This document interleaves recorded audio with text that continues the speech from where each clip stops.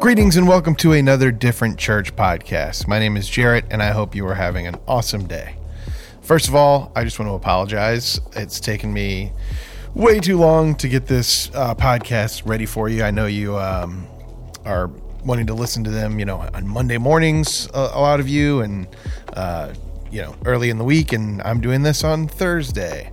So forgive me. We had some company in town over the weekend, and as you are aware, it was a holiday weekend, and so I just wasn't able to get to it in a timely fashion. And then it turns out I am old, and I have a rapidly degenerating body, and my ankle is destroyed. So early in the week, my ankle just got really super swollen and sore, and I couldn't really put a lot of weight on it. So I had to go to the doctor, and apparently I have a small fracture and some sort of degenerative foot disease. So that's cool. That's a pretty cool thing to hear. And I know what you're thinking. Can't you still record a podcast while sitting down and not being on your ankle? And the answer is yes. So I don't know. I don't really have any good excuses for not getting it done. But here we are. It's done now, and now you can listen to our message from July 4th.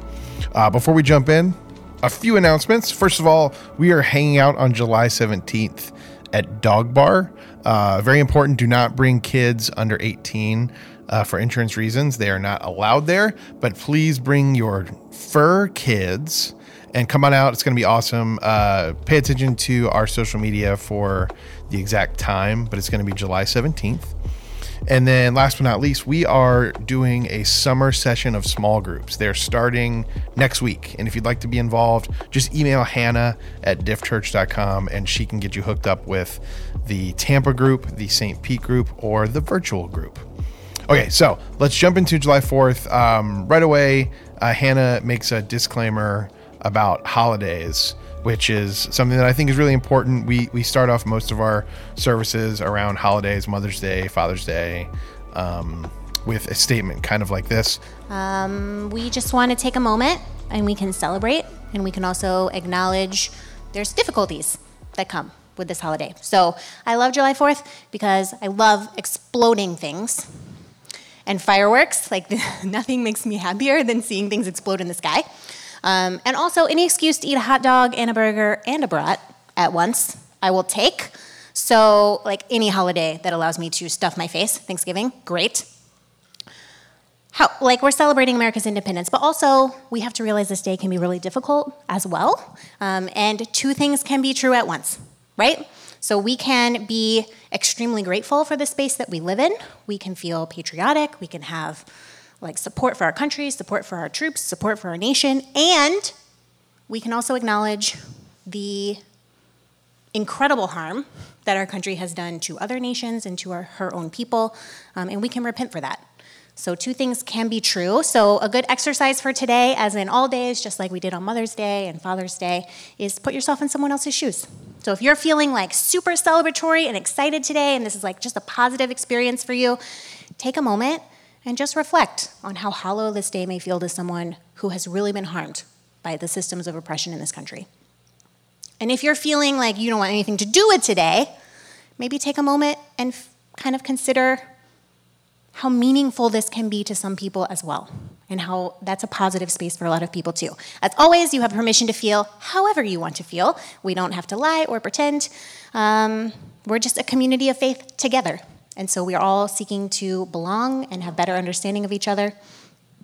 And that's what we're working towards. Now, today, our passage has nothing to do with July 4th. I need to hold the mic down here, I think. We'll see if I can do this.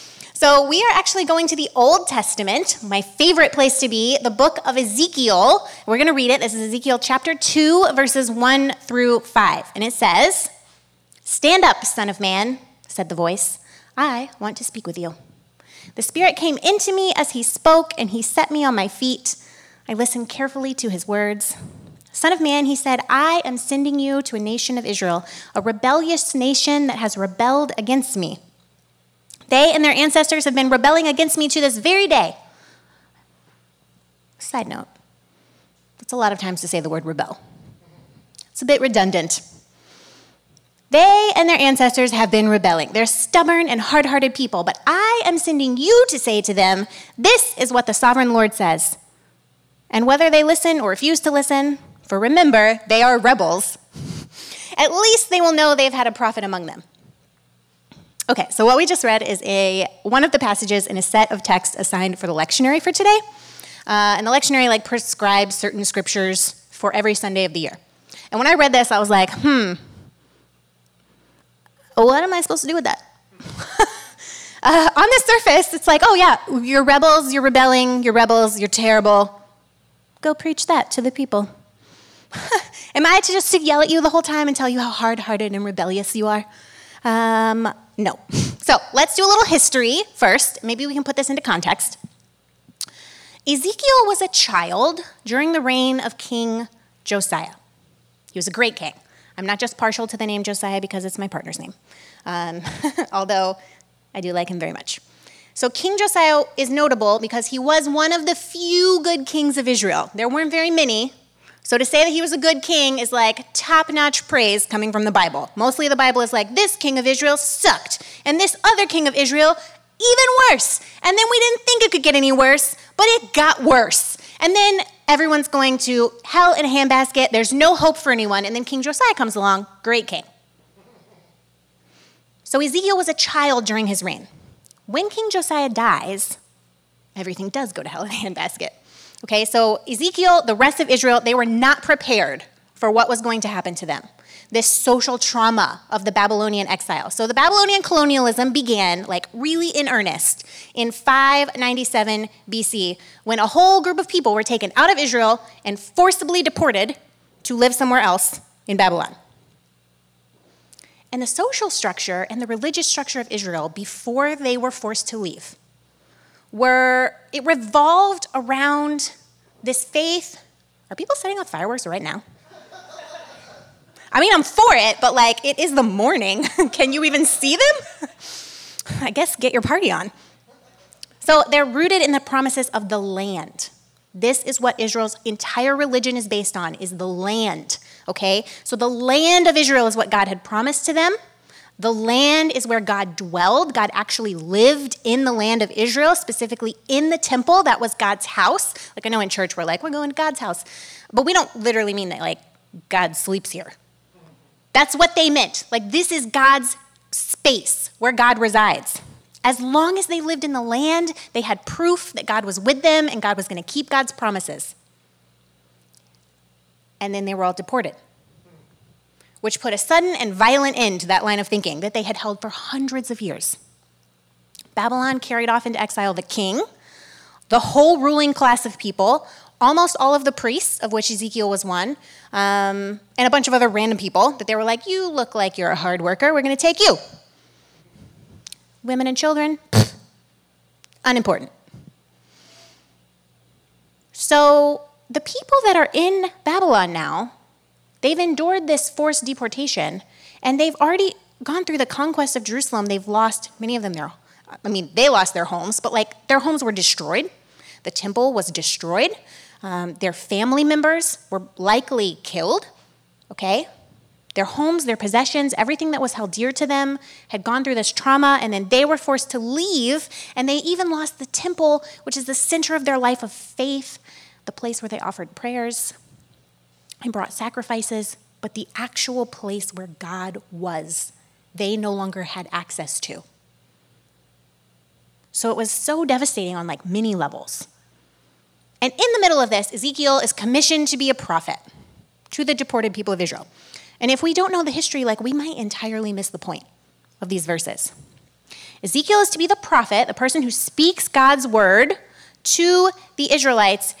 In fact, our text says God himself is sending Ezekiel, the prophet, to the nation of Israel. That's what it says in English. This is very interesting. So the word that the writer of these words uses for the nation of Israel is goyim, which means it's a general term for non-Israelites, so Gentiles, pagans. In many uses, it has kind of a racist undertone, those people, that God's clearly going to judge. This is us versus them, and they're the bad ones. So think about this. For the writer to call the Israelites God's people, pagans, not God's people, is not just shocking. Like, that's very offensive. The writer is saying, you're so awful. You've done so much wrong. You're not even God's people anymore. I feel like if I walked into like a church full of Christians and I was like, you're all atheists, they'd be like, ugh. But like much deeper than that. It's offensive. It's startling, right? And there's this whole sense of divine like disappointment in this passage. Israel is described as a rebel nation, and the community is described as continuing to live out the rebellion. So it wasn't just a one-time act, and the consequence of that was deportation. It was an ongoing reality.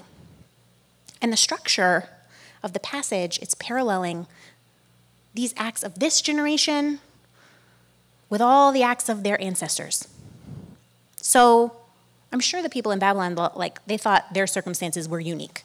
Like, we always have to reinvent the wheel. We're always like, this has never happened to anyone in the history of time. This is so unfair. How could this possibly be happening? And the writer is saying, there's been continuity. You guys have acted the same for hundreds of years. You've been doing this. In our English version we read today, it says the people were stubborn and hard-hearted. The Hebrew is like a little more graphic. It says it's more like, these children have hard faces and hard hearts. And guess what Ezekiel gets to do? He gets to go speak to those lost children.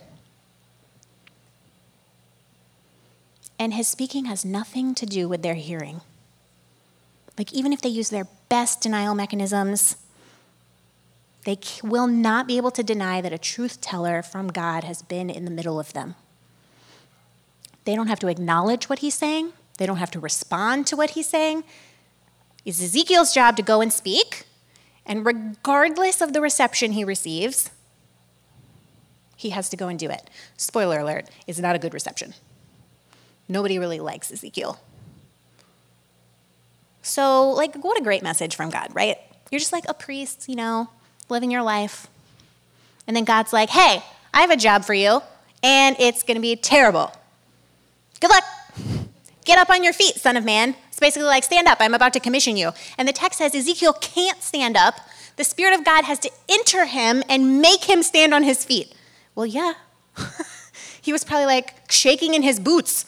Or maybe he was like, no, I don't want to stand up because this is a bad job you're giving me. And honestly, I think God's choice of Ezekiel is like a little puzzling to us. We can be like, he's just one person, random guy, to go and speak to an entire nation of disenfranchised people who have been through a major social trauma. And the writer goes out of his way to remind us that this guy is just a mere mortal. He has no special abilities whatsoever. He cannot even stand on his feet when God tells him to. And if that's not enough, God, Yahweh says, they're not going to take it well. I want you to go share this message with people who are going to hate you. Good luck. I think actually it's fascinating because it's important to note that God sends Ezekiel, who's just a regular human, just like us, just a mere mortal, and that God's not just sending the message, but the messenger. God was perfectly capable of sending a message without Ezekiel's involvement. And yet, Ezekiel is involved. And I think when we stop to think about this, it's really deep because we're pretty used to hearing the word of the Lord on Sunday mornings. Maybe you hear it in a sermon or a podcast or a stream online. You're like, oh yes, the Lord really spoke to me today. We're used to the idea that God's word was embodied in one person, which was Jesus. John 1:1 says, in the beginning was the Word, and the Word was with God, and the Word was God. But less often do we actually imagine God's Word being embodied in the lives of just each other, fellow imperfect human beings. And yet this is exactly what's happening here. Ezekiel is just a regular human, like the rest of the Israelites. In fact, he'd been through all the same things. He had no special powers or special abilities. He couldn't stand on his own 2 feet even to get the message. And he had been through the same trauma. It doesn't say he was recovered from it, and now he has some wisdom to share. This regular human person was just sent to the Israelites as the living embodiment of God's message. And the very notion that prophecy exists tells us, it assumes that humans are the normal channel for God's revelation to people. Humans are the normal channel for God's communication with other humans. One faithful person, like Ezekiel, just proves this hypothesis that God can use anyone, that people are the accepted channel for God to speak. And in the New Testament, we see this, of course, Jesus, the full realization of human potential, right, under God, but it extends it to all people. But in the Old Testament, it's limited. There's only Moses and the prophets, like Isaiah, Jeremiah, Ezekiel, Nahum, Amos. There's a few others. There's only a couple people who have the ability to speak the words of the Lord, who are used as a channel for God's word. But in the New Testament, it's open to every single regular mere mortal. And sometimes we're called to be a proclaimer, like Ezekiel, showing the word of God to other people in our flesh and blood. With our lives, we get to say, "Thus says the Lord." Side note, if your life doesn't say, "Thus says the Lord," maybe keep your mouth shut. I'm preaching to myself. I'm not yelling at y'all. Sometimes we're called to be the ones that speak. We're called to be the ones that actually show what it means, right? But sometimes we're the ones who are supposed to receive the message. And in both instances, we might find the message pretty unnerving. But like Ezekiel, the Spirit of God enables us to stand on our own feet. In Jeremiah, it describes false prophets. How do you know the difference between a true prophet and a false prophet? And the false prophets are one who speak comfortable words for the sake of acceptance and popularity. And Ezekiel's faithfulness is really put to the test here. Okay, because the circumstances and the message from God are not comfortable. And he knows this going into it. God's I'm not going to lie to you. This is going to be awful. Ezekiel full on lays on his side for a whole year to prove a point. He eats food at one point that's cooked over a fire made of human poop. So he's he's a method actor. He's very committed. Gross. Right? But so the illustration of him eating this food that's been cooked over human excrement, because of course that's unclean, you should never do that, right? Is because this is what the nation of Israel has become, this abomination, right? So Ezekiel is all right, well, if I have to preach a terrible message, well, it's going to have special effects like a horror movie. I'm going to go all out.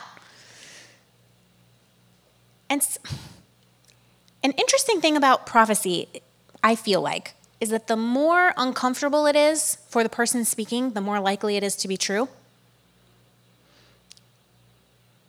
And Jesus describes this in Matthew, the true way is a hard and challenging way. The message of Jesus is pick up your cross and follow me.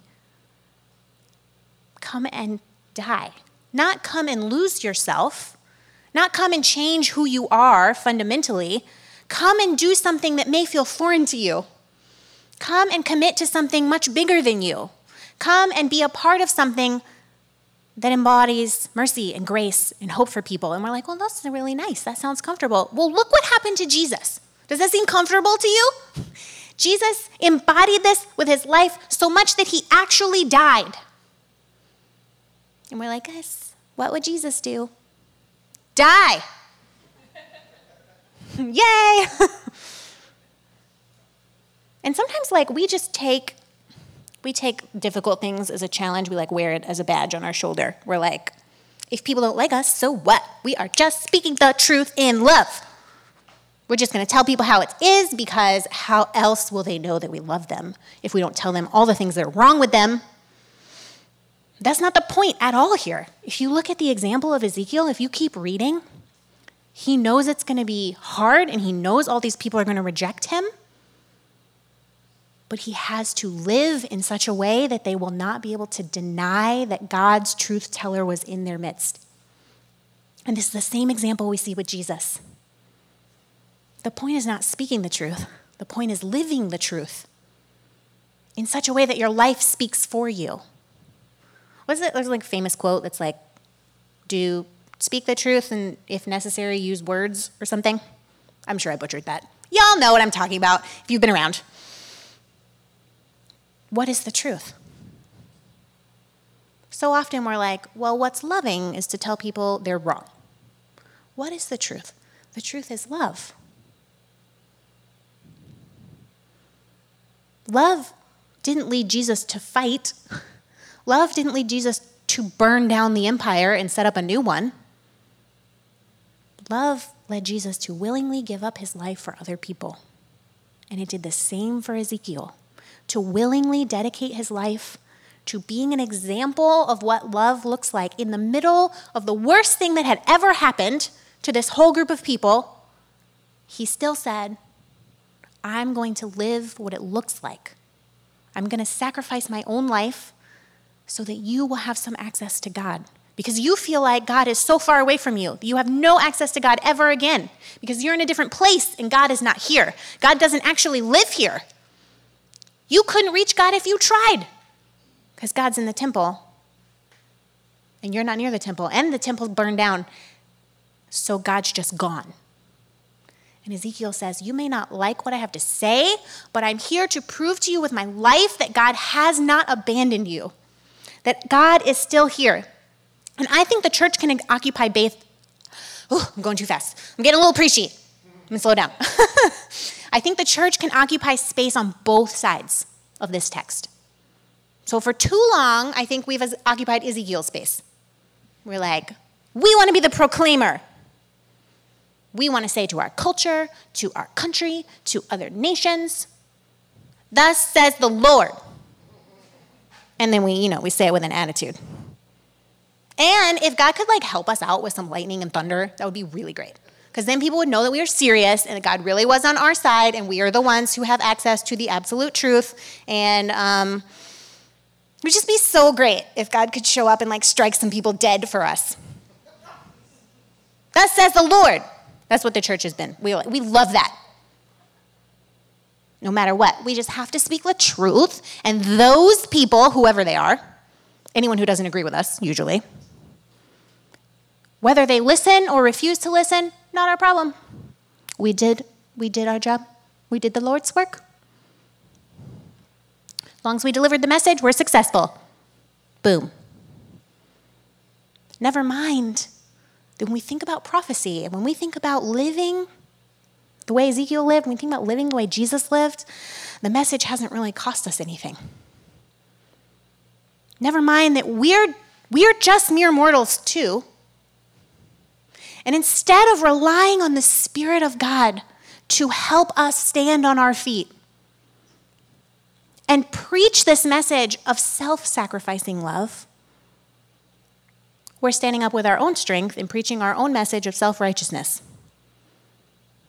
We don't always get to embody the role of the proclaimer. And I feel like right now, the church in America specifically, but in a lot of Western countries, we're at a tipping point. We're the ones who are in need of proclamation. I have heard so many people for so long, because I was born in church. So I've been around church people. I've never not been around church people of all kinds. And for years, I've heard people say, we're praying for revival. We are praying for revival. This nation, this generation, God really needs to come save them. And do you know what's happening? This generation is leaving the faith.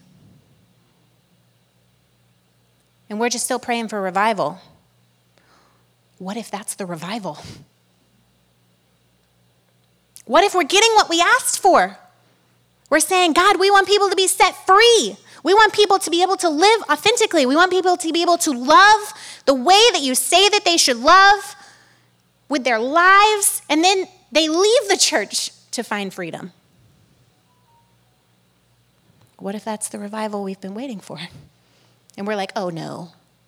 What I meant was, if we could have like a tent meeting. I'm Pentecostal, so this is what people have literally been praying for. If we could have a tent meeting where people just emotionalize themselves into passing out. And please hear me. Like, I think it's possible to be slain in the Spirit. Like, I am for all of the woo Pentecostal stuff. Like, I have seen it legitimately in my life. And yet, I have seen it over-emotionalized and pushed so hard on people that you have to be part of something. So you just like fake speaking in tongues because they're just going to keep praying for you until you do. Never mind that the message hasn't really cost us anything. Sometimes we're the ones who are disenfranchised from God, who are stubborn, who have hard hearts and little care for other people, who have hard faces. What does that mean? Our faces are like set in stone when we see the suffering of others and it doesn't move us at all. Unmoved when we hear the stories of people who leave the faith to find love and acceptance. Annie Dillard said, what a pity it is that on the heels of Christ, that so hard on the heels of Christ come the Christians. Like, we're the ones who need someone to show us what it means to be like Jesus. And actually, I don't think that's like, it's a nice statement to like put on Instagram and be like, yeah, blast the Christians. They're terrible. Yeah, but what did we just learn? That humans are the chosen way for God to communicate to people. So there is no escaping that on the heels of Christ come the Christians. The question is, what kind of faith will you live? What kind of person will you be as a Christ follower? And I think this idea of Ezekiel is an interesting way to measure success for preachers in churches. And like, you know, pastors don't like prepare a message and hope everyone will hate it. Like, I'm not like writing this and I'm like, wow, I'm really just going to make everyone so mad and they'll never come back. That's not my goal, I hope. That it doesn't make you mad. Like, we want to affect like some kind of meaning in people's lives. But yet for the measure of success for Ezekiel is not the outcome, but whether he speaks or not. Whether he lives the message or not. And this is a very hard thing for us in modern society. Like, what do you mean we can't measure success by the numbers? And the results? Like, we want to measure everything in church. How many salvations? How many butts in the pews? How many baptisms? How much money in the offering? How many kids in the nursery? How many decisions for Christ? We just want to measure all of that so we know we're doing something. And I mean, some numbers are important, right? But our faithfulness to God is actually more important because some numbers don't matter at all. And some do. Like, it matters if money comes in or not because then, like, you have to pay rent and buy goldfish for the kids. Nobody wants to hear screaming children who have no goldfish. So, like, that matters. It matters how many people have access to the message because then that means that people are actually finding a safe space to explore faith. So it matters on some level, but what matters much more deeply is, are we living the message? Like, there could be 1,000 people in here. Probably not, that'd be against fire code. But like, there could be 1,000 people watching online. But if I personally am not embodying with my life what the love of Jesus looks like, then I have failed. There could be all these decisions for Jesus, but if people are actually not finding a safe space to explore faith or be accepted for who they are, or ask questions, or go through doubt or deconstruction, or find community that supports them, then we are not successful. And like, I think this applies to preachers, sure, but I think it applies to every person of faith. no matter where you are, when we put the weight of the world on our own shoulders and hold ourselves responsible for every outcome, this passage stands up and reminds us that God is the one in charge of results. The hearers are the ones in charge of how the message is received. We are all called to our particular work. We all have things that make us feel alive and goodness that we can put into the world. And our faithfulness to that and to loving people well, even if they don't like it, that matters more than its outcome. And what is our particular work as a baseline? What is it that we are supposed to do? Live authentically. Love each other well, which means being in relationship with other people, not just like dumping our opinions on people from afar. Whether people listen or they don't, whether people say, yes, I want to be in your life and welcome you with open arms, or they say, I don't, weirdo, get away from me. It's still our job to love like Jesus. It's still our job to allow the Spirit of God to help us stand on our own 2 feet so that we, just regular humans, can embody the message of grace that we ourselves have received. It says that somewhere in the New Testament. Y'all know I'm bad with references, so I just say it is written. It is written somewhere that whatever grace you have received, whatever blessing you have received, whatever hope you have received, whatever love you have received, what a gift from God. How could you keep it to yourself? And I don't mean if you hear a Harry Potter's theme song right now, that's my phone. It's not God calling, I guarantee you. So you can go home and be like, well, the pastor didn't turn off her phone during service and interrupted everything. This is real life. I'm a regular human, but this is a perfect message for this. If we keep that stuff to ourselves, then we've entirely missed the point. And I don't mean we go and bombard people with how they need to be saved and speak some magic words that somehow change their life. No, we need to be available. We need to be in relationship. We need to love people by standing next to them and with them and alongside them, no matter what's going on. And then when we love like Jesus, people will be able to say, I know, regardless of how I received the message, I know that God's message has been here.